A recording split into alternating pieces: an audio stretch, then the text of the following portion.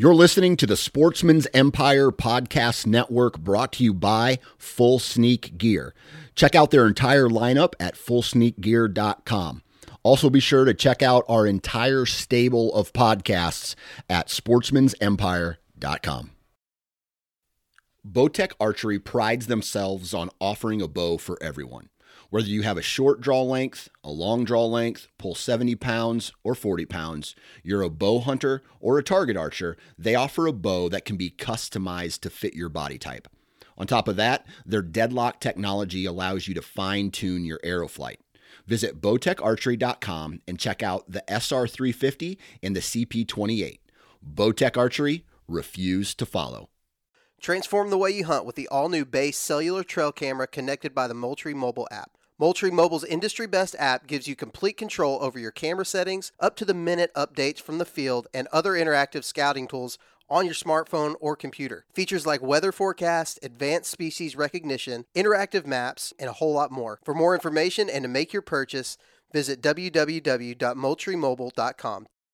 New from Moultrie Mobile, the Feed Hub offers first-of-its-kind cellular connection and control for nearly any spin cast feeder on the market. When used with the Moultrie Mobile app, you can monitor feed and battery levels, run feeders on demand, receive alerts when feeders are clogged, and remotely adjust feeding times. The Feed Hub is ideal for anyone who maintains feeders. Remove the guesswork and save time by planning feeder maintenance before you drive to your hunting property. For more information, visit moultriemobile.com.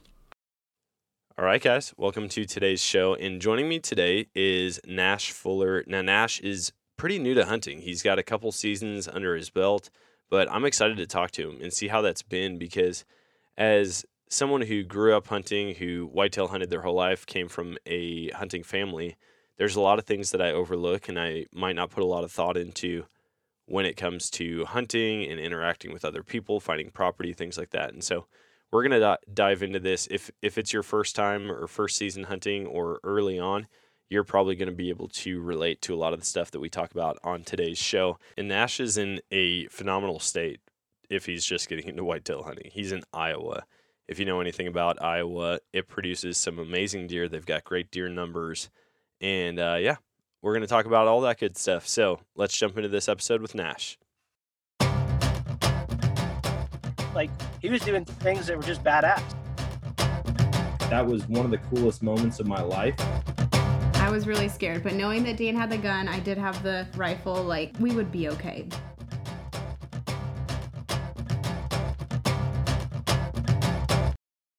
All right, guys, welcome to today's show. And on the show with me today is Nash Fuller. Got an email about you being a guest on the show, and I was like, absolutely, you just got into hunting. And so I've had a couple people who have gotten into hunting fairly recently, but I always love hearing the experience, what it is that caused people to get into the sport, and I'm excited to have you on, man. So thanks for joining.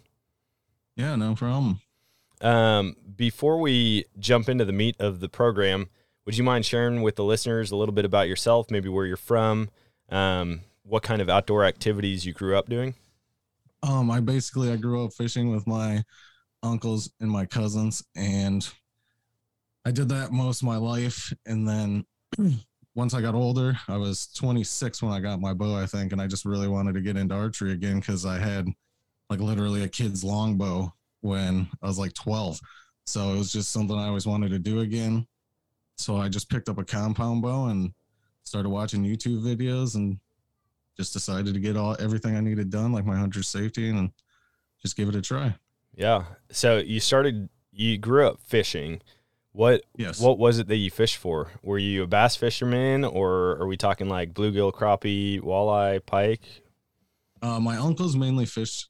My uncles, my aunts, and them, they usually just fish for catfish, but my whole life, I've just pretty much just been the person that I don't really go for a specific species. I live literally right along the Mississippi, so without a boat, it's kind of hard to really guess what you're doing anyway. So I'll fish for whatever I can get. I really only eat catfish out of the river, but I've tried bluegill. It's not terrible.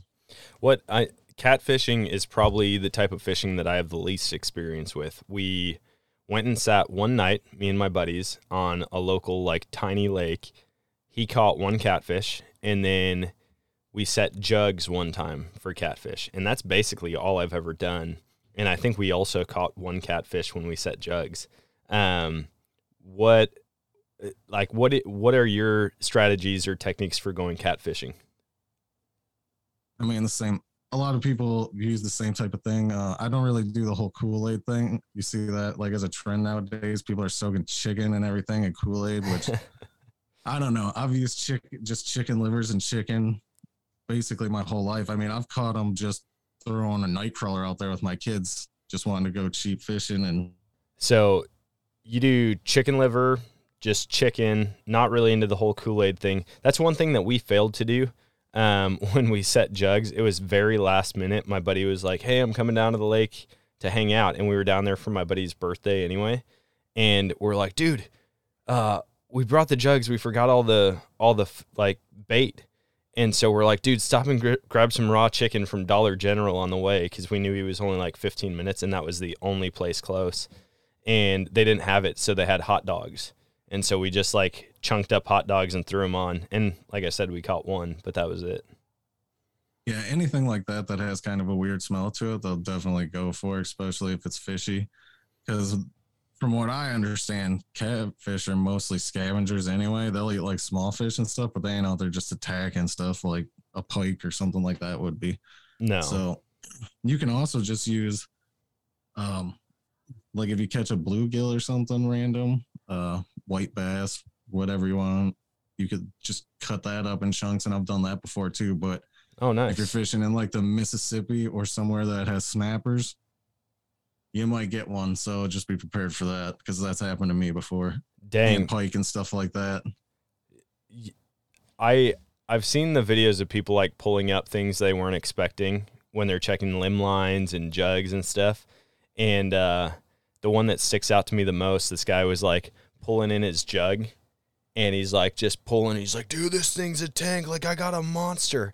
And all of a sudden this gator head just pops up right next to the boat. And it wasn't a small one. I mean, it was like a decent size. I have no way to judge alligator size, but just based off of the head, I would guess it was 6 feet plus. And I can't imagine, just barehanding a line, pulling it up, and here comes a gator. Yeah, I actually seen that video the other day. It was on like a kayak or something, right? Yeah, which made it even better. I'm like, dude, Southern people are just a whole different level of crazy, though. So, yeah, I've actually had something like that happen to me. Like, I was fishing out of a kayak once, just, I don't even know how to explain it. It was kind of like an offshoot of the river. And when I was back there, at first I was like, oh, this is going to be awesome. I'm going to start fishing.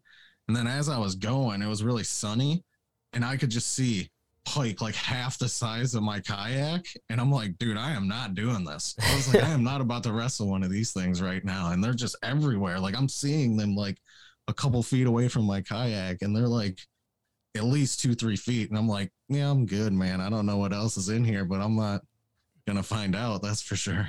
Dang, man. That sounds like a killer spot, though. I remember, like, if we would catch like upper 20-inch pike, it was awesome. Like, we were having a great time. But dude, to have that many that are that big, I'm all about it. And it's cool when you see fish spawning. We had that happen with gar down in Arkansas one time, and I'm talking like 5+ footers that you would just see the tops of them coming up out of the water. And I'm like, dude, it would be so much fun. You could just catch fish all day and have some serious fights on your hands. Yeah, and I don't know. I'm not sure if that's what was going on there, but I'm serious. This is like pretty much, I would say a creek, but it's like 2 times the size of a creek and deeper. So, but that's sort of what you're going on. It's like part of a like national park type thing up here. Okay. So there's like some walking trails where you could get to where I was, but you'd never be able to fish through all the weeds. But where I was, like, I've never seen that many like pike ever in my life. And that they were all like hiding in the weeds and stuff. And I'm assuming back there's a lot of bait fish too. So that could have been why, but I'm guessing they were probably spawning and getting out of the major part of the river to get to the calmer waters. Oh yeah. Yeah, that's probably it. I would definitely mark that day on a calendar, like when you went, and go back there and see if it's happening again. Because, dude, if you found like a sweet spawning ground for them, just go and like hammer the pike over and over. That'd be a fun day of fishing. Yeah, and go up there in the winter and clear some trails ahead of time. Yeah, for real. So you don't got to deal with all the bugs.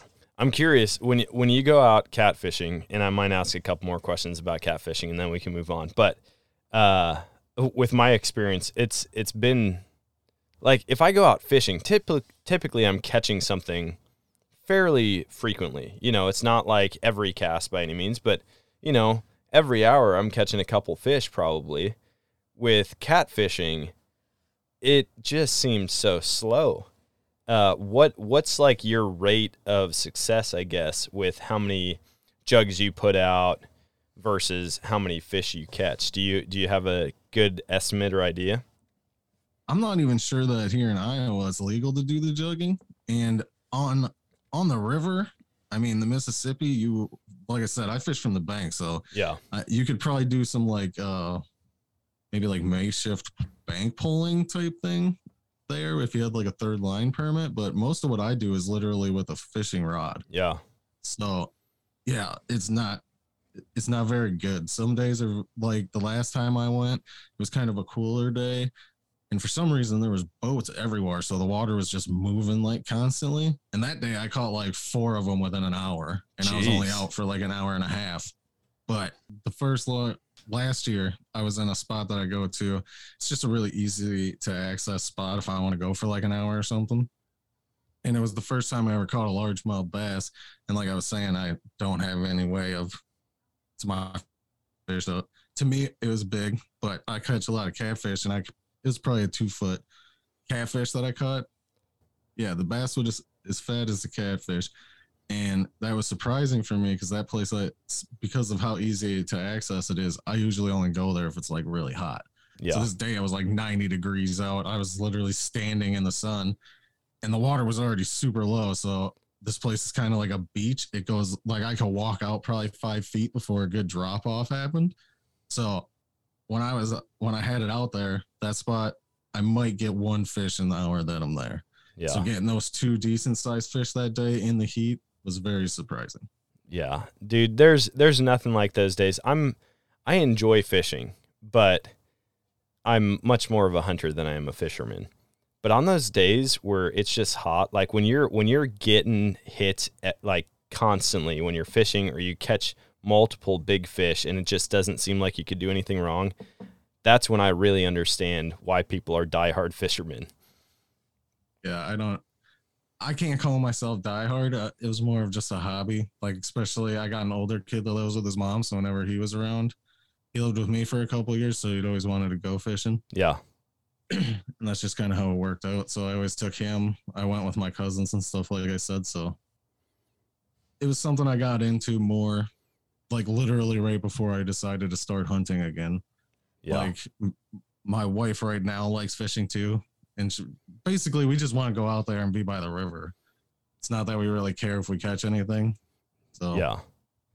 No, it's definitely a good time filler. It's something that gets you in the outdoors, you know, during the summer, during the off season from hunting. But I'm really curious. So you had mentioned you had a bow early on, and then you got a compound later. Was there an event in life, or like talking with someone that you knew, that made you say like, hey, now's the time, I'm going to get back into it? Or what was that kind of catalyst moment in your life that made you decide to get back into hunting, or get into it to start, I guess? Into archery? Well, mainly, I don't honestly know what exactly first sparked it when I was older, but when I was younger, like I said, my mom got me, they were out in South Dakota or something I have no idea. I was like 12, but she got it at this Indian shop, and it was like a real wood bow.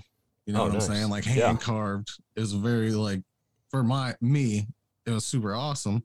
And then we went and got, at the time they were still aluminum arrows, like camo aluminum Easton's. Yeah. So we went and got those fat boys, and I had like 3 arrows, and the first time I ever shot it, I hit like the little paper plate I wanted to hit. I'd say it was probably 10 yards was my yard. So it wasn't very far. It's not super impressive. But for a 12-year-old that's never shot, I was like, dude, I'm going to be an Indian. You feel like You know Robin Hood, yep. Yeah. So I was like, that, I just remembered that my whole life. And like, as I got older, I obviously met people like my sisters. It's going to sound weird, but I got a half sister, and her mom's husband was a hunter. And when I was like 18, he was selling a bow, and I wanted to buy it, but I was too broke at the time paying my own bills and all that with minimum wage job. So that was kind of the first time it ever slid by. So once me and my wife got together and everything really got to be like top stable of my life, you know, I had extra money laying around all the time, and I could actually spend like $400 in whatever else, because once you know how the rabbit hole goes, you buy one thing and then all of a sudden down the hole you go. And yeah, I've spent a little bit too much now, but basically I just wanted to get into archery again, and I figured if I was going to do that, I would talk to somebody who knew. So I talked to my buddy at work who was a hunter, and he was just like, hey, I just got this bow from Tyson's, and it's a cheap bow because he never spends a lot of money on stuff like that. He's like, hey, if I break it, I can buy a new one tomorrow. Like, it's fine. Yeah. And I was like, all right, whatever. He's like, it's a good shooting bow. I killed my deer with it last year, and they got one right now at Tyson's. I was like, well, all right, I'm going to go buy it. Why not? And that's basically where it started. And then I went down to the local archery shop and took it in and everything, made sure my draw length and all that fancy stuff was perfect. Got a bunch of arrows cut. I got like a dozen at that time cut, bought just a normal wrist release and a target, and just started shooting. Then the addiction begins. Yeah. And after I got to the point where I knew like I could shoot pretty good out to like 30 yards, at that time I've already like gathered that I wanted to start hunting. So that was kind of what drove me to keep practicing and get better. And through that whole time, I was also like getting my hunter safety and all of the stuff you needed to get done. Also watching YouTube videos on like stuff that I would need to know and tips on how to do it. And then luckily, the whole reason I actually started hunting in 2020 was because like I was like, oh, I really want to start hunting. My wife was like, oh, well, my aunt actually owns a little like 17 acres out in some random place, and she's like, I can message her and see if it's okay if you hunt out there, because her grandpa hunted there before he died, and that's why they have the land still. And I was like, all right, well, if she says yes, obviously I already got my hunter safety, I might as well at least give it a shot. Yeah. And she said, yeah. She just said there was another hunter out there, you know, so don't fight about it or whatever, and everything would be fine. So that's basically where it started. Dude, that's awesome. I mean, to get into hunting and then immediately have a chunk of land that you can go out and hunt, like that's a big hiccup or a big point of contention for a lot of beginning hunters is like, dude, where am I going to go? Because, yeah, you can go to public land, but that's very intimidating. The amount of other hunting pressure that you have, needing to know the specific regulations for each individual chunk. Because, like, there's places back in Missouri where I hunt where it's like it might be a couple miles from another public land property, but the regulations are completely different. And so it's like you really have to know your stuff. But to have private land right out of the gate like that, that's pretty awesome. Yeah, it's kind of a blessing and a curse at the same time, I'll say, because like it was awesome to get to hunt there for my first year, but at the same time it was a pretty negative experience because the other guys are not good people. Oh, like, no. at all. Like, I'm 100% sure they were poaching. Like, any chance they got, they would make sure that like I couldn't hunt. Oh, like, dang. I couldn't take my kid out youth season because they were going to be out there the whole time. So I didn't go because obviously I didn't want to lose access because they were there first, and I didn't want them complaining to her. Yeah. And then like as the time went on, I actually left my cameras out there through the whole season. Yeah. And two different times my camera somehow got snow caught into the camera, so I couldn't see nothing. Oh my And gosh. each time there was snow on the ground, so you could obviously see there's no tire tracks. Then all of a sudden, when the camera's blocked, after the next picture comes up, there's tire tracks. And it's like, you're not the smartest person in the world because I can tell what you're doing. Like, why would you block my camera out if what you're doing is completely illegal? Oh my gosh. So yeah, after that, let's just say I don't go there anymore. Yeah. Yeah, that'd be difficult. I have not had any properties that I've run into where there's been major issues like that with other people. I definitely have my fair share. Like last year I went out, and I actually haven't been around because we've been traveling so much. I haven't been around to see, but last year, partway through the season, I walked behind my stand into the woods because I wasn't going to be hunting for a couple weeks. And I was like, hey, I'm just going to walk back, see if there's any fresh sign or scrapes or rubs or anything. And there's a camera with what looks like 3 50-pound bags of corn dumped out right in front of it. And in Missouri, you can't bait. And like, I can't legally hunt.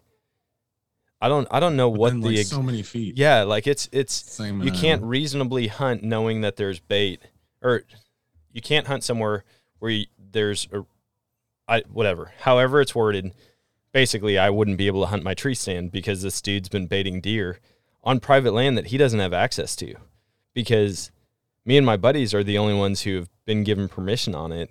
And I've got pictures of this guy. I left his camera up because I also didn't want to be the guy who like took his camera and then come to find out like, oh, the landowner forgot to mention that this guy's able to be out there. But I need to figure that out, because if I go back in 2 weeks and start hunting, like, I need to know if there's bait back there or not. Yeah, and if there is, I'll end up calling Missouri Department of Conservation and just letting them know, like, hey, don't know who this guy is, but he's baiting right behind my stand, and I don't want to lose my hunting property because I'm doing something illegally by hunting right here. I don't know. I got to sort that out still. Yeah, that was one thing that kind of blindsided me when I started hunting more, because like everybody in my entire life that I ever knew that hunted was an awesome person. Like, yeah. They'd give you the shirt off your back, all the good stuff that people say. And then when I actually started hunting and ran into him, I was like, okay, well, obviously it's not everybody. And then like when I started going to the public land around here, like you would literally see like people trying to, I seen somebody once trying to steal somebody's camera that had a lock on it. And I'm like, what are you doing? He's like, oh, I'm taking my trail cam. I'm like, why are you using a wire cutter? It don't make sense, buddy. Like that does not make any sense. Then you walk another 10 feet and there's salt blocks. And then trust me, like one thing I would say to a new hunter, if you're getting into it, is just don't go to social media and read the comments, because it's literally just a full-on war against everything, man. Like, you shoot a crossbow, you're wrong. You shoot a regular bow, you're wrong. You shoot guns, you're wrong. It don't matter. You're always wrong. I would just say, unless you're on social media for the sheer entertainment in the comments, like, don't get any information or opinions from people off of social platforms, because I feel like it's with everything, but definitely in the hunting space, because I'm in that space and like that's what all of my feeds are, is other hunting content. You just see it so much more. It's like, oh, you shoot only young small bucks? Oh, you're terrible. Let them grow, man. Let them go, let them grow. And then you shoot a really nice buck and it's like, oh, you're a trophy hunter. And it's like, what do I have to do to please you guys? Apparently there's nothing. No, you just gotta, as long as you're doing what they're doing, that's how when they're happy. Yeah. If they shoot a little buck, you got to too, man. That's just how it goes. You know how like with text messaging, if you're on a call, you can send like a quick reply that's already typed out. I feel like they need that on social media, and just say like, hey, could you please write down all the rules that you've created that I need to follow? Or like, have some snarky comment to them, because you're never going to please everybody. And unfortunately, the people who always seem to leave the comments are the tools that, have some serious opinion about everything. Well, I think my biggest thing is like, I can almost guarantee you half these people that are saying this stuff, like, let's say people that are like, oh, I just bow hunt. I bet you $20 if you were brought up hunting, you probably didn't start that way, buddy. Yeah. Like, trust me, I did start bow hunting, and if I could go back, I wouldn't have done that. Okay. Yeah. I would have just grabbed a shotgun and shot it. Yeah. Yeah. There's definitely like a progression to hunting. And I don't know where in that progression people just become douchebags, but like, I feel like you need to hit it at that right time where it's like, hey, once they've killed like their first 2 nice deer, all of a sudden they think they know everything. Somebody just needs to be like intervene in their lives at that moment and just be like, hey, don't be that guy. Nobody likes that guy. I think it's really funny. I get comments. If anybody just wants entertainment, go and find one of the videos that has like 1 million views of mine and just go read through the comments and see. I love it because it brings more traction to my page when people just go back and forth. But just watching these like online text wars between 2 different people, oh man, it's one of the funnest things that I do each week. It's just reading the comments. I wouldn't be able to do it. I think I would just get too mad because it just honestly makes 0 sense to me. I mean, again, I'm a new hunter, but I'm a new hunter and I can already see that we're getting attacked by enough things that we don't need to be attacking each other for dumb stuff like that. Like, who cares, man? Like, yeah. I don't care if you want to pick up a crossbow and shoot a deer at 100 yards. If you can do it, congratulations. It's not my problem. Just don't break the law. I don't care. Yeah. Yeah, exactly. I tell people all the time, like, there's no one way to hunt. There are so many ways. Sure, there might be something that's more effective in a certain area or on your property, but as a whole, like, you can go and shoot a deer 1,000 different ways with different strategies, and whether or not you believe in the moon phase or, you know, the barometric pressure or what your view is on scent control, and people break it down so much. You'll have 2 people that both shoot compound bows. They might both shoot a Hoyt or a Matthews, but one will just be die hard like, dude, you have to use a whisker biscuit. And the other one's like, it's got to be drop away. And I'm like, man, is this really all you guys have time for? The thing that I always find, though, I've never had one of these negative comments or encounters in person, ever. Like, unless I'm talking with my buddies and we're just giving each other crap about stuff. But, like, I've never seriously got into it with anybody about hunting equipment in person. It's always online. That's with a lot of things, though, because everybody's big and wants to talk when they're online. But once you talk, and it's not something you're going to bring up. Yeah. Like, honestly, like, if I met you in person and we got to talk about hunting, I'm not going to be like, hey, you better shoot a compound. Yeah. Otherwise, we just can't talk no more.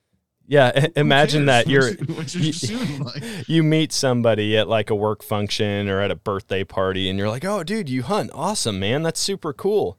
Oh, what kind of camo do you wear? Sitka. Oh, dude, I can't talk to you anymore. Like, please don't, you're not a real hunter. Imagine saying those things to someone in person and how quickly you'd get your nose broke, you know? Or like how dumb you would look. Like, yeah. I wouldn't even hit somebody. I would literally look at him and be like, I feel sorry for anybody in your life, dude. Like, this got to be terrible. Yeah. Like, you just judge everything. Like, who cares what I wear? Yep. I would have said like pink freaking flannel or something just to make them mad. Yeah. That's the best is once you become the troll of the online trolls. That's a new favorite pastime of mine. But, what has the first few years looked like? I mean, I know you had that access to the 17 acres. Things kind of went south there. You didn't want to lose it. You'd rather kind of bow out before things really went sideways. What has it looked like after that? Well, before we leave that, I'm going to tell one story about that place that was actually good. And the reason that I didn't just give up right there was I went out there a few times, actually more than I got to at all in the last 2 years, because I was out there literally every morning till like 7 o'clock. I think it starts to pretty much get to where you can't see anything. Yeah. And I was probably out there 15, 20 times already. And then Halloween morning, I was just like, screw it. I've only seen 1 or 2 does, but it's Halloween morning. It's supposed to be, from what everybody says, this is when everything starts to kick off, first part of November, whatever. So it's like I'm off anyway. So I take off every Halloween just to do fun stuff with the kids because I don't really like trick-or-treating. Yeah. So we do all the like daytime stuff most of the time, so we don't have to deal with the 7,000 people on the one street because everybody goes to the same street here. So I was out early in the morning, and it was like most of the time when I was seeing deer, it was either like everybody, right when it's starting to get like cool and sun's just about to set, or right in the morning when the sun's coming up. So it's getting to be about 9 o'clock, and I'm just like, all right, I don't know if I should just give up now or wait until like 1 o'clock. I was like, I'm just going to sit here for a little bit. So I like pulled out my phone and just went to Kindle and started reading the Sand County Almanac because I heard it was a good book about hunting. So I figured I'd download it so I could read it. So I just started it. I was like reading through a couple pages, and I'm sitting there and I start hearing something. And I'm like, what in the hell? And I should preface this by saying I did have a buck out there that I seen a couple of times on my cameras that was decent size. Yeah. And just so happens, I kept hearing this noise, and I look up, and I was like in the timber, but on the edge of the timber that led into like a alfalfa field type situation. Yeah. I guess you would call it. They don't really farm it, but that's basically what grows there. Yeah. And I could not see it. Like, I'm like, I keep hearing this, but like, there's nothing but openness in front of me, so I should see it. And then just out of the corner where like her grandfather's ashes were spread, right behind this little pine tree, out steps the buck that I seen on camera. And I was like, oh, this is it, Obviously, it's your first chance. And I'm like, oh, this is going to go down, I'm so confident. I'm like, I got this. This is going to be easy.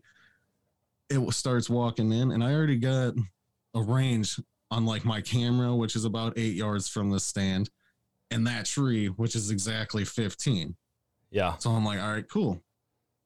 I range it. It's at the tree, so I'm like, it's 15 yards, easy. So I draw back. I'm like, all right, this is going to be good. I'm thinking it's got to be at 10 yards right now. It's only taken a couple of steps, right? But it's like, what do they call it? Like dog sniffing type, trying to find a scent. It's on the scent of a doe. It's coming.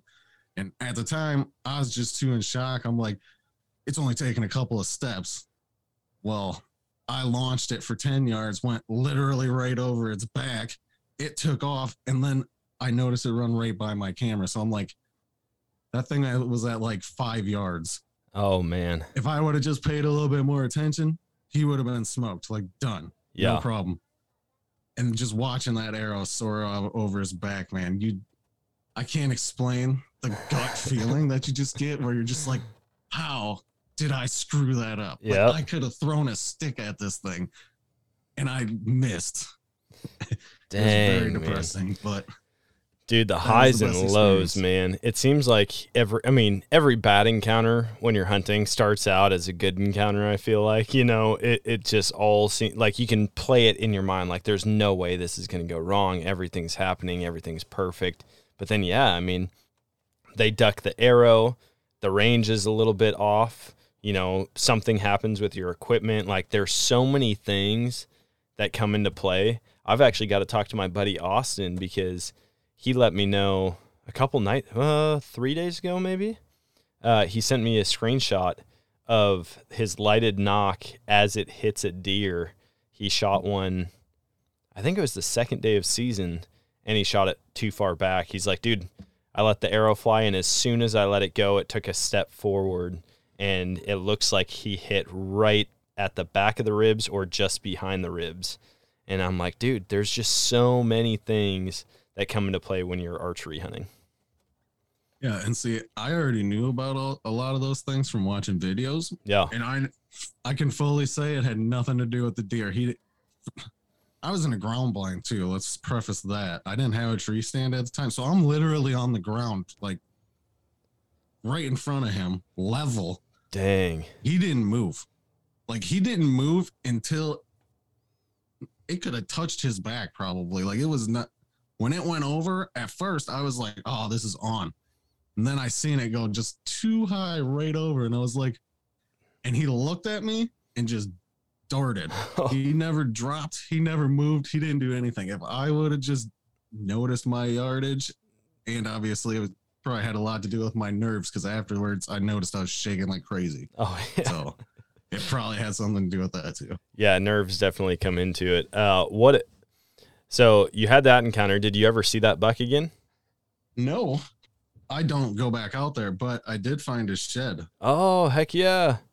Yeah, I went out there because after that, I went hunting a few more times, but then we got a big snow that year, and they don't have like a gravel driveway there or anything, so I just had an Impala at the time, and I could not get in there to save my life, and I had nowhere to park, so it was like probably beginning of March when it all started to really thaw out, and I knew I got an SUV by then, so I knew I could get that in there. Yeah. And yeah, literally right in front of that tree I'm talking about, I found this shit. Jeez. Well, that's and I don't know how well you can see it, but dude, it's got some length on huge, it. But no, yeah. but it just looks like, I mean, was he just super wide? Because it looks like it almost fans out.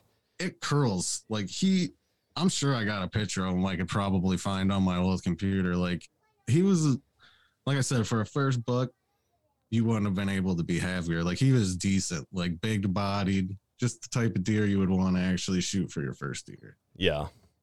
So once you left that property, then what? Did you start looking at public? Did you get another chunk of private that you could hunt? What happened from there? Well, basically, at that time when I found that shit, I wasn't even sure if I was going to keep hunting. Because like with that happen, the buck part was awesome. I really liked that. But after like all the stuff that happened with like my trail cameras getting stuffed like more than once, and then when I went out there, I noticed that he tried to cut one off the tree, and I was just like, I'm not gonna do this again. Yeah. And I did look at public, but where I'm at in Dubuque, there's a bunch of hunters, and there's not a lot there. I mean, we got a good amount of public for Iowa. Yeah. But that's also not a good thing, because everybody surrounding us that hunts that don't have private land also goes there. So actually, before I started hunting out at her place, because I saved that, literally I only hunted out there twice, and that was at the very end of October, because I didn't want to go out there a lot, because it was only 10 acres of field and the rest was timber, and I never went into the timber because it was a valley. Yeah. And I didn't want to scare anything out of there. So I always kept away from there, and I didn't go out there very much. So the beginning of that year, we actually did go out to a public place here. And like the first day was the first. It was fine. Literally the third we went back that night, you couldn't find a place to park in the hunting part. Dang. And I was like, I don't think this is just, I mean, for a first timer, I don't want to deal with a bunch of other people I got to worry about. And I definitely don't want to because in this place, like, I didn't realize it at the time because I was only focused on archery season, but I was like, I don't want people out here with guns too when I'm out here archery hunting. Little did I know that the gun season that they can hunt there is like 1 week long. Yeah. At the time, I wasn't focused on gun season, so I was like, I don't want to hunt here if I got to worry about walking in camo and somebody's shooting at me, or I got to always wear orange. I was like, I'm not going to do that. Like I said, it was my first year, so I was still stupid.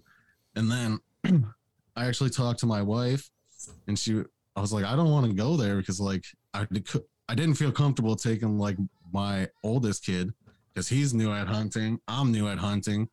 I don't want to run into some guy like we just had on the other property that's going to make him be like, I don't want to do this anymore. Yeah.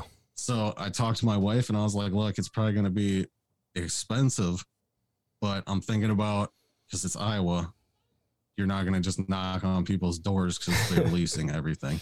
So unless you know somebody, you're pretty much out of luck unless you're going to be driving for miles to try to find different doors to knock on for good pieces of property. Yeah. I know some people do it. I'm not good at talking to new people, so I'm not going to do that. Anyways, we talked, and she was like, yeah, that's fine. I'd rather have a place where, like, if I want to go out and shoot a bow or something too, we can eventually do that. And I was like, yeah. So now we got a nice little lease that's 105 acres. Nice. That's awesome. Yeah. Yeah, it's not, we got it pretty cheap because it's it's not terrible, but it's not great. It's mostly cornfield. Yeah. Like there's 20 acres of just one section that's nothing but wooded area. And the main reason I got it is because there's that 20 acres, which I never go to. The only time I ever go around there is if I'm going shooting with my wife, or we're going there to sight in a rifle because they got steel targets out there. Oh, nice. Kind of by it. So I can go out there and shoot it. The guy who owned it before actually had a setup out there. So the owner was just like, yeah, as long as you're not doing anything illegal, just you're fine to use that. It's in a safe spot anyway. Just if you get hurt, it's on you type stuff.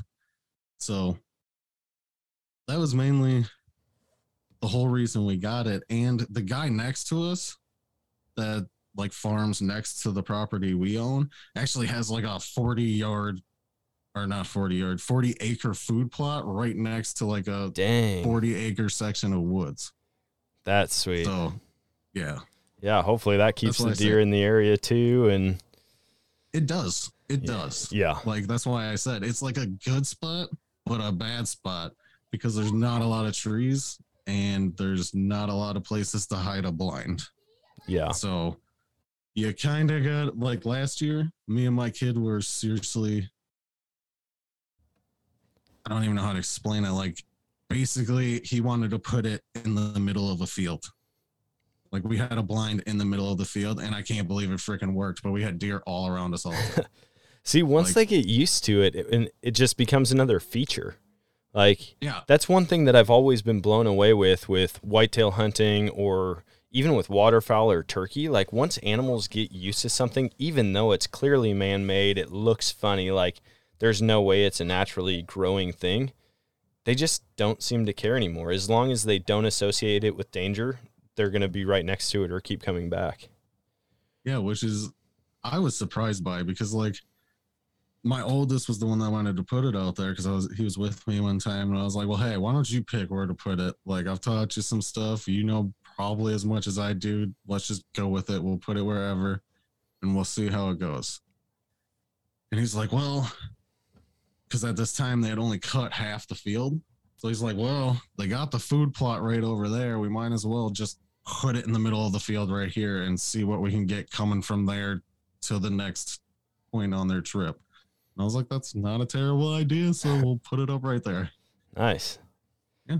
What's next for you as far as hunting goes? Like, you still have that 100-acre lease. Is season open there? No, October 1st. October 1st. Okay. Yep. So October 1st, I mean, that's coming up pretty quick. Do you have any changes of plans or strategies for this year that you want to implement? Honestly, I know there's a couple of trees. Like I said, there's not a lot of trees like throughout the place, but there's kind of like a brick bed that during the winter is flowing, or during the spring is flowing pretty good. And then once summer kind of comes on, it dries out. And there's a few trees here and there I think I could get my climber into. So I think I'm going to try that at least once this year. But other than that, this year, since I know he's not going to be coming up that much. He already said that he didn't really want to go with me this year. He's got some other stuff going on with school stuff. And yeah, I basically think that I'm going to try to keep the same like idea, but instead of like just going with like he did, throwing my blind up in the middle of something, I think I'm going to put the blind up basically in the same spot I did last year. But I'm also going to hide because there's like a break in the field that's like too far concaved, I guess you would call it, or too much of a valley to like fill in. Yeah. And there's a few trees there with a lot of usual brush and stuff. So I think I'm going to sit kind of hiding in there too, where I usually put one of my trail cameras because I always see a lot of deer going right there. And yeah, if they're on my side of the creek bed, they can only get up to 40 yards. Otherwise they're on the other side. And sweet. I'm not going to shoot that far anyway. So yeah, no, that's awesome, man. I think once you're on a property for a couple of years, you can really start to figure it out. Or even just watching it for a season or like watching trail cameras throughout the year, you can start to learn it and really understand it. Like when I first got access to this property, I hunt in Missouri. the whole first year, it was a struggle. It was like, hey, I'm just going to go out there. I'm going to sit in the tree stand. Did absolutely no work, no trail cameras. It was just me sitting in a tree stand that was left there from the previous guy. And I think all season I saw like 2 deer. And then I started putting in the time out there. And at that point, I only rifle hunted that year, I think. And anyways, I had seen like 2 deer. One of them was at like 350 yards, and it was a doe, and it was like running. And so I was like, it wasn't even like encounters really. It was just seeing them from a distance.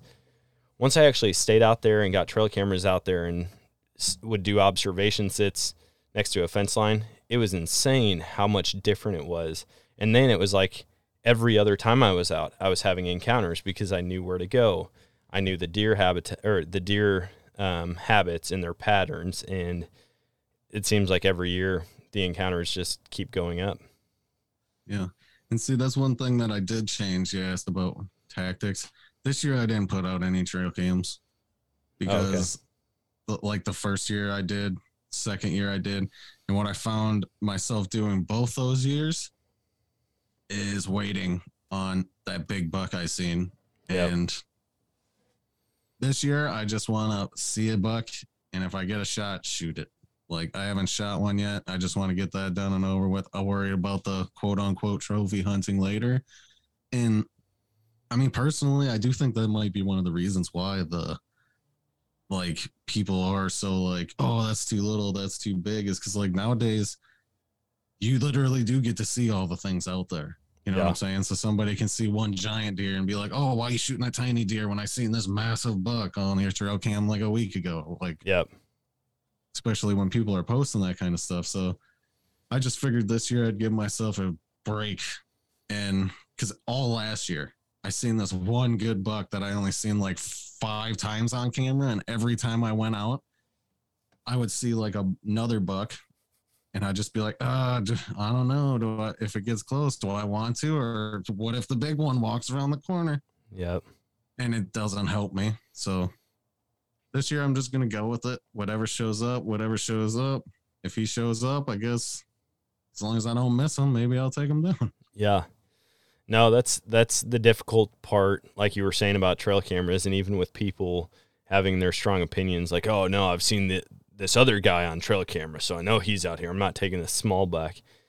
In my mind, I'm like, dude, if you're excited about it, if you're hunting and the only reason you don't shoot a deer is because you had one on trail camera. Like, I've had plenty of deer on trail camera that I have never seen in person. I've never had a single encounter with them, even doing observation sets.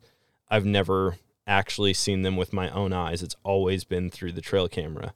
And so to put all of your eggs into the basket of like, oh, I'm shooting what my trail camera shows me. Well, unfortunately, you can't like prop your bow up and attach it to your trail camera to let an arrow fly, you know. There's no guarantee that you're ever going to have an encounter with that buck in person. Yeah, and that was kind of what I was finding out that I was doing. It's like, it just happened. You know what I'm saying? It's not like that I actually cared. If I seen a dang doe come around the fence line out of the food plot, I'm like, hey, dude, there's a deer. You know what I'm saying? But then you see one get close and you're all of a sudden second guessing yourself and you're like, oh, should I shoot it? Should I not? I think that without seeing anything that was out there this year, I don't know if that deer made it at all this season. I don't know if they're all tiny. I don't know anything. Yep. Like, if a big one shows up, it shows up. I mean, I did bring myself, like, I just can't shoot a spike. I don't know why. Yeah. It just doesn't interest me. Same with kind of why I made the dumb choice of going with a bow.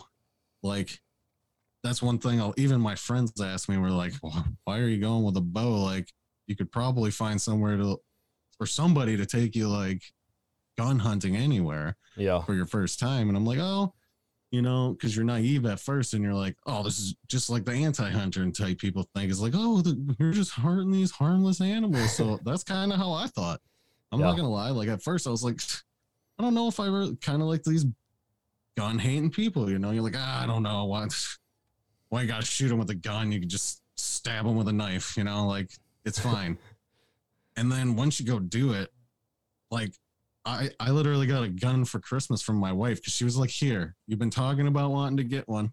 I got you a shotgun. So now if you want to get a shotgun tag, you can go shoot one. Like just stop talking about it. And I was like, all right, that works too, I guess. I mean, there's certain things that are just going to be there.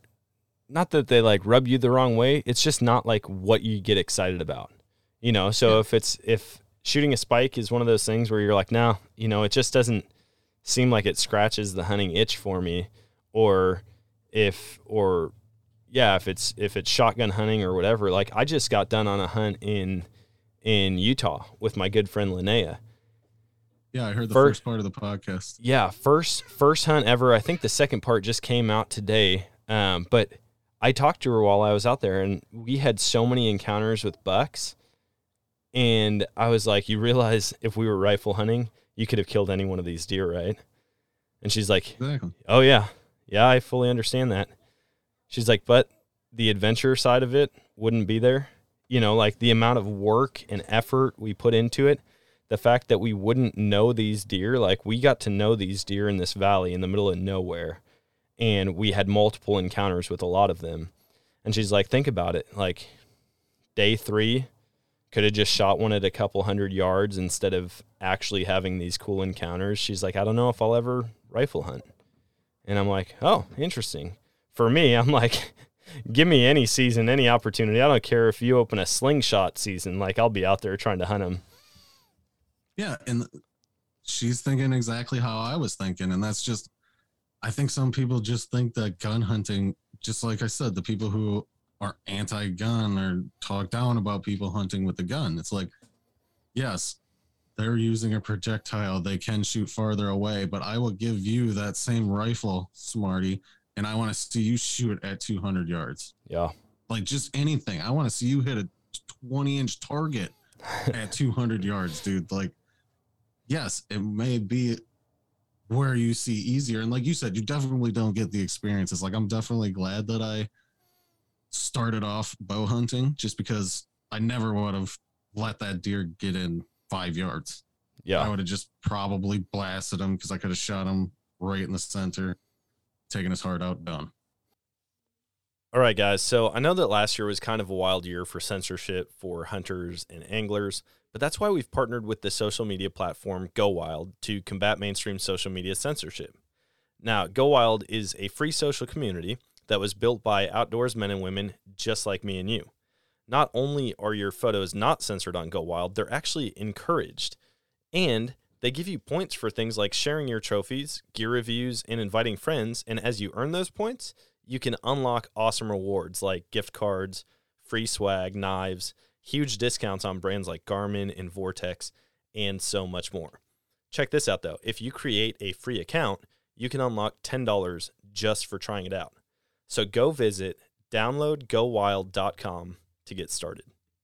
See, I like to use the phrase romantic a lot when it comes to archery hunting.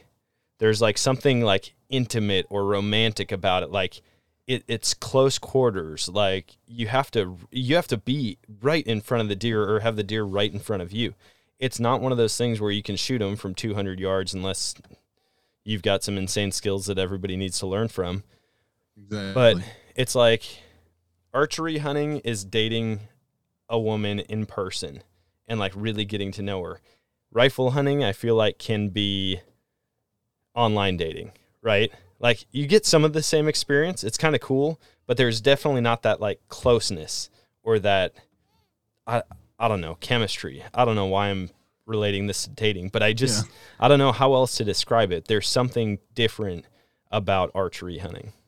I would say it's kind of like chess versus checkers, to be honest. Oh, yeah. Like checkers, there's pretty much a simple, straight way to play the game. You jump people, you get a king, you get a queen. Whoever wins, wins. In chess, you can make one move and that guy just ended your whole life. Yep. And that's just simply how it is. Like, you could go in a chess game for hours and hours and hours. Same with like half the deer I've seen. They're standing there at like 20, 30 yards. I can't shoot them because they're either staring directly at me or like not staring at me, but facing directly towards me or at an angle where I can't get a shot.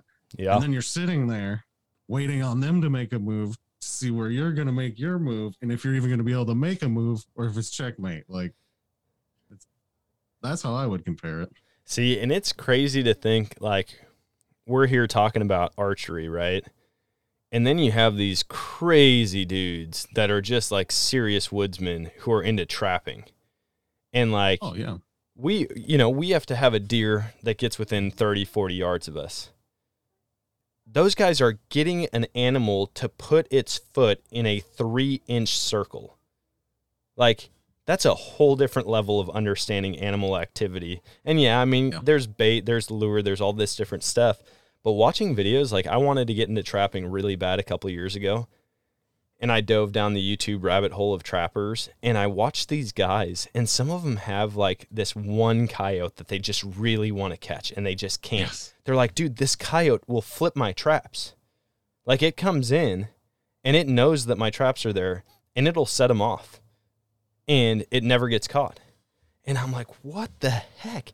Like, it would just be so cool to set up a trail camera next to a trap like that and just watch the interaction and watch the guy come in and set it and try to disguise the scent as much as he can, and then watch the coyote come in and completely undo everything.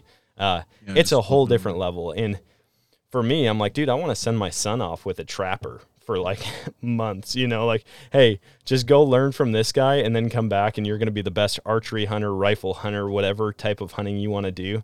You're going to be better at it just by getting this. Like, that's like hunting 601. Rifle is hunting 101. Archery is like 301, right? Yeah, I've thought about trapping too, because out at the land I got now, there's raccoons everywhere, man. Like, between them and the coyotes, the last 2 years I was out there turkey hunting, I seen one bird.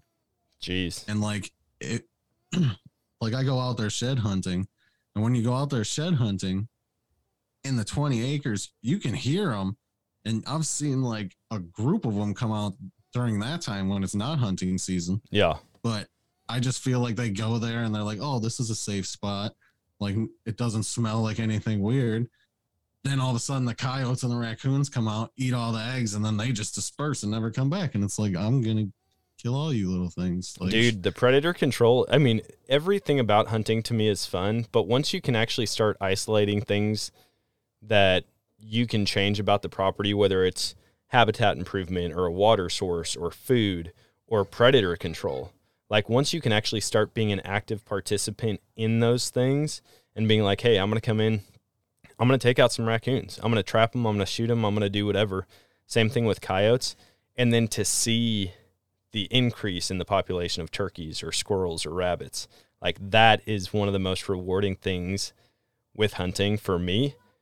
I would rather see an increase in the population of a species on a property than me actually successfully harvest one of those animals. Like, I feel like it's so much more rewarding. It's a totally different level. Same. Even when I go out, like when I first got this property, I found 2 dead bucks in that 20 acres. And at first I was like, oh man, this has got to be like a serious problem, like there's got to be coyotes out here just slaughtering these things or something. And after the first year, I realized that I don't think it's them. I think it was either the people that were there before me were too friggin' lazy to go find their animals. Because I'm not kidding you, the one was a decent sized buck.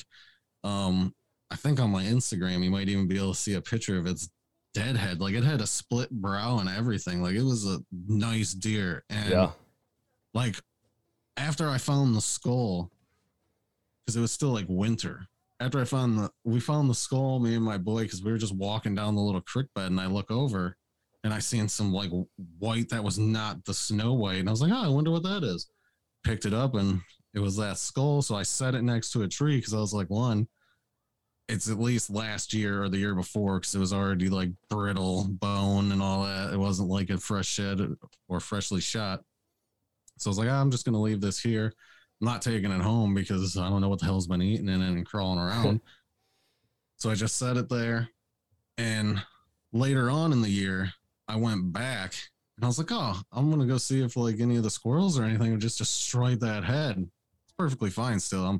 It's probably still sitting there, to be honest. Dang. But that's when I found the second one that was just up a little bit farther, bedded like pretty much in the same area as this one was. And it was just, you could still see almost all the bones just laying there. Like it was laid on its side. And I was like, I'm guessing this was not a coyote because I've seen like they got a doe out there too. And this was like right when I got to the property and it was in the middle of like a freshly planted cornfield. And you could literally see doe parts just everywhere. Jeez. I'm like, this was not coyotes. I was like, this thing is still like basically all here. I found its head literally right here. It was just covered in snow. Yeah. The rest of it was. So the only thing I can think of is somebody shot it and was like, oh, I couldn't find it in the 20 acres of woods. I might as well go shoot a different one. Yeah. Dude, and that happens, or it just man. got old and died. I've seen people give up on deer really quickly. I mean, I was part of one of those hunts when I was a kid. You know, someone in my family shot one and I was over there and they were like, hey, you mind going and checking for blood or, you know, whatever. And I got over there and I'm looking and looking and looking and I didn't see any blood. All I saw was white hair. And so in my mind, he had grazed the belly of it. And so I'm like, oh, you know, you must not have hit it, or you must not have hit it good.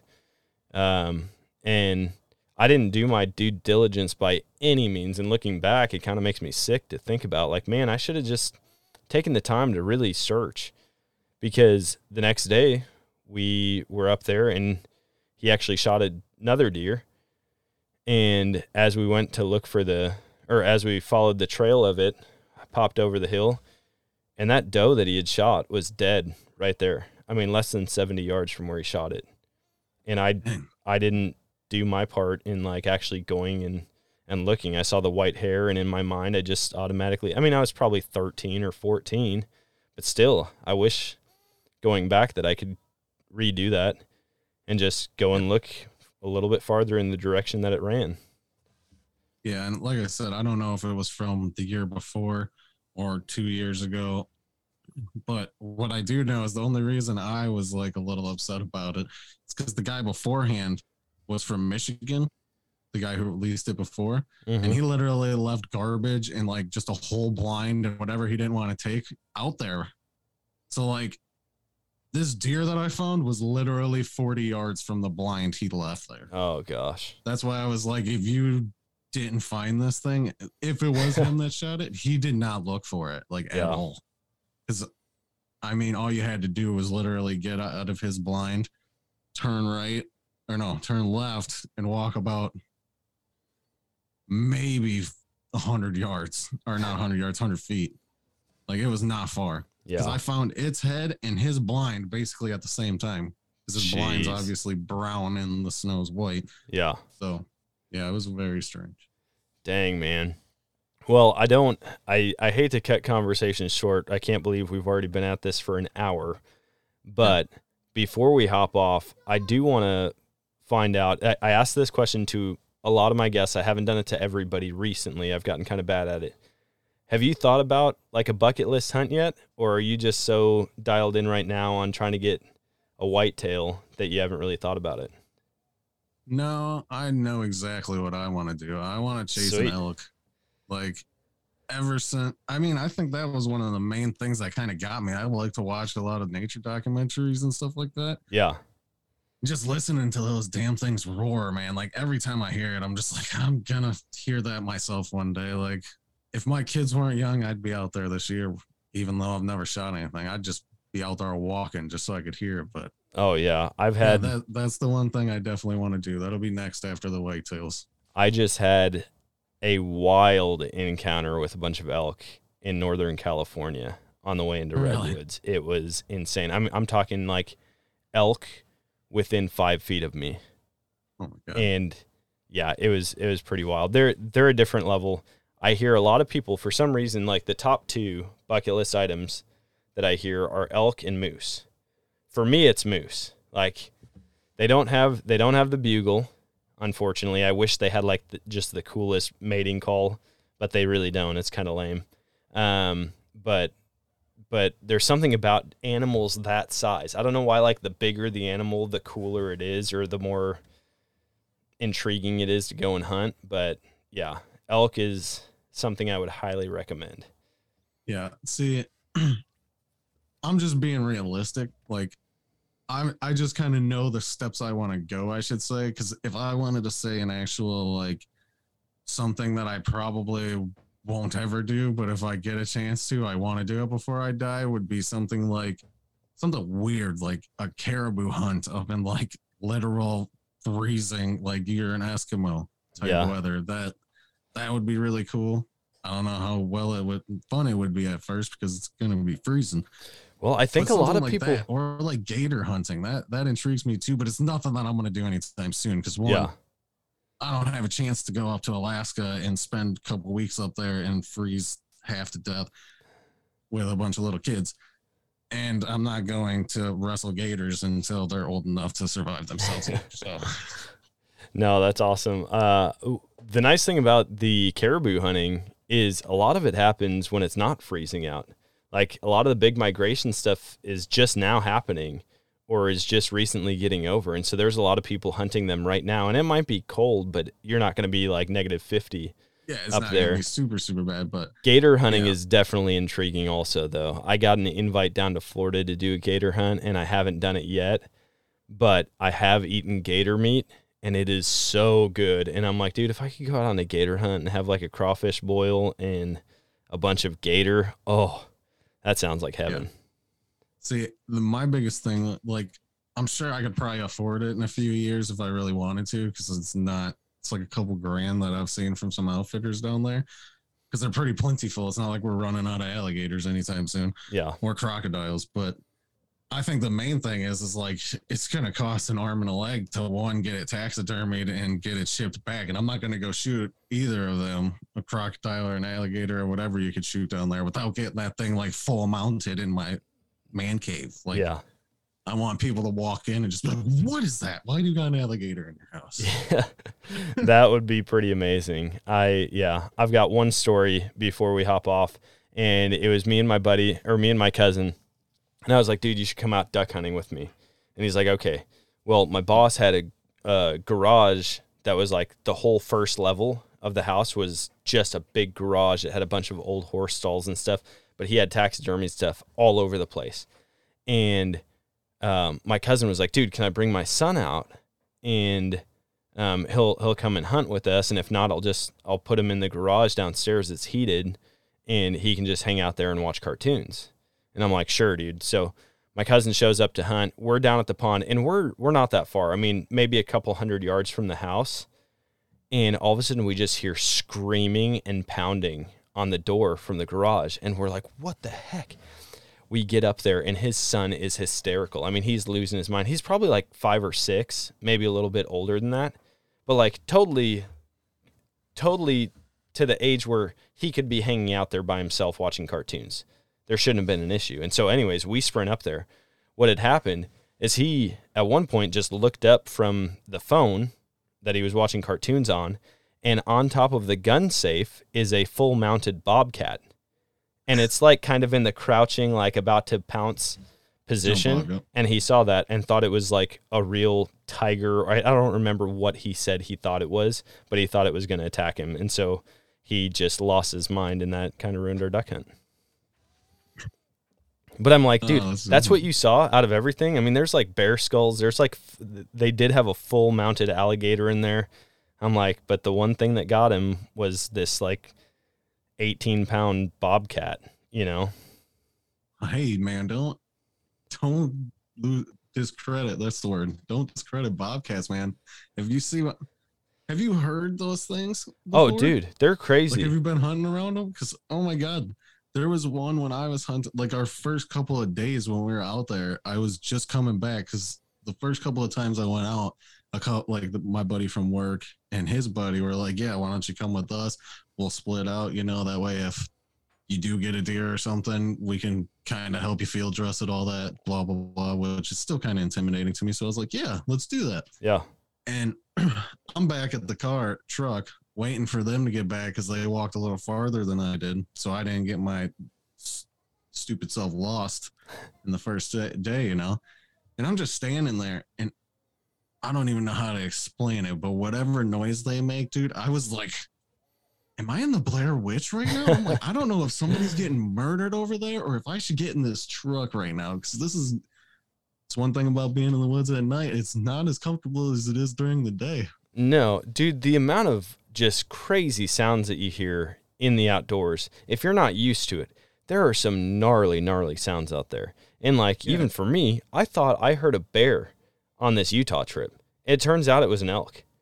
And it was like it was like a, and I heard it multiple times. And I was telling Lene, like, there's a bear right here, like right below this cliff. It's about to pop out from the woods. We're going to see it.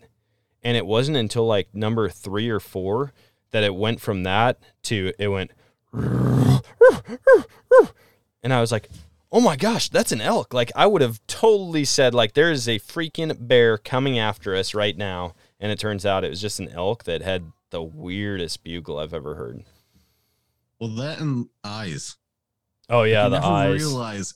You never realize that in the dark, how many sets of eyes are actually in the woods or even an open field. Yep. Like, I can get out of my blind sometimes and literally I'll know for a fact all the deer are gone because they mostly move in one herd. Sometimes there might be one that kind of jumps around, but a lot of the time they come out 4 or 5 at a time throughout like an hour or so, and then they disperse and go wherever they're going. Yeah. But there's times I've gotten out of my blind and I'm walking and all of a sudden it's like set of eyes. And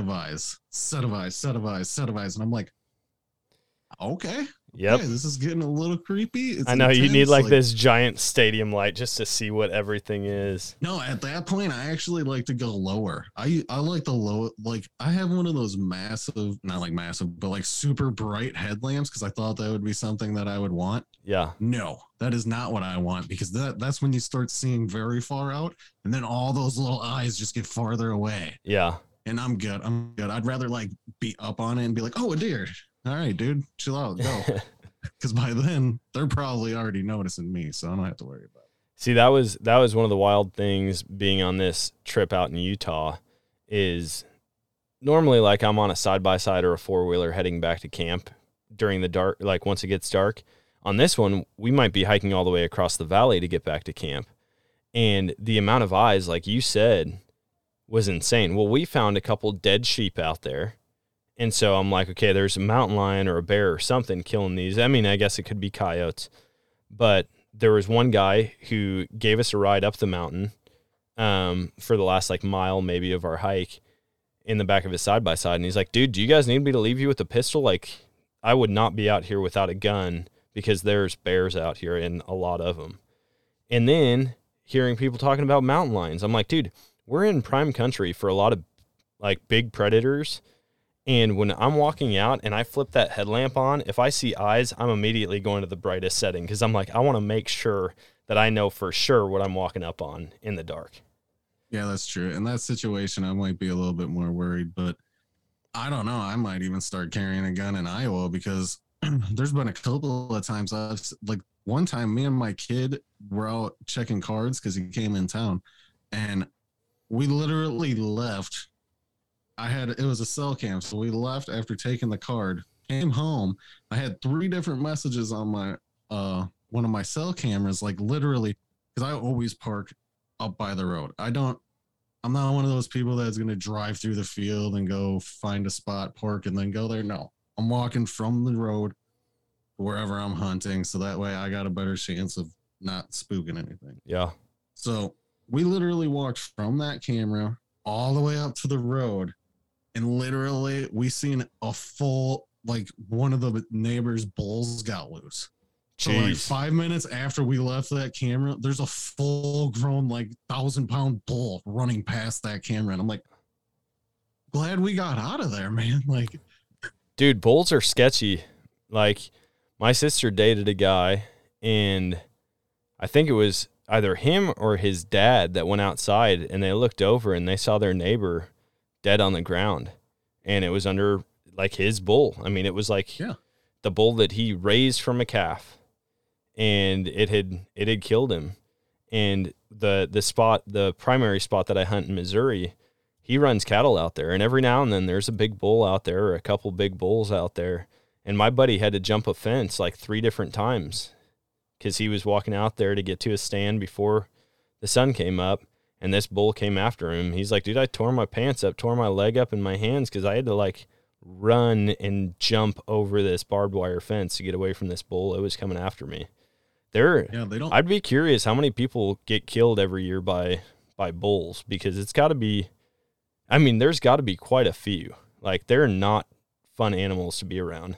Yeah, definitely farmers, because I used to help out on a farm, and like when you would scrape like I'd call it a barn, but it's like an open barn most of the time. So whenever you would scrape that, like whenever they were breeding, because it was a dairy farm, there would be like 1 or 2 different bulls in there with whatever ones he's got to breed at the time.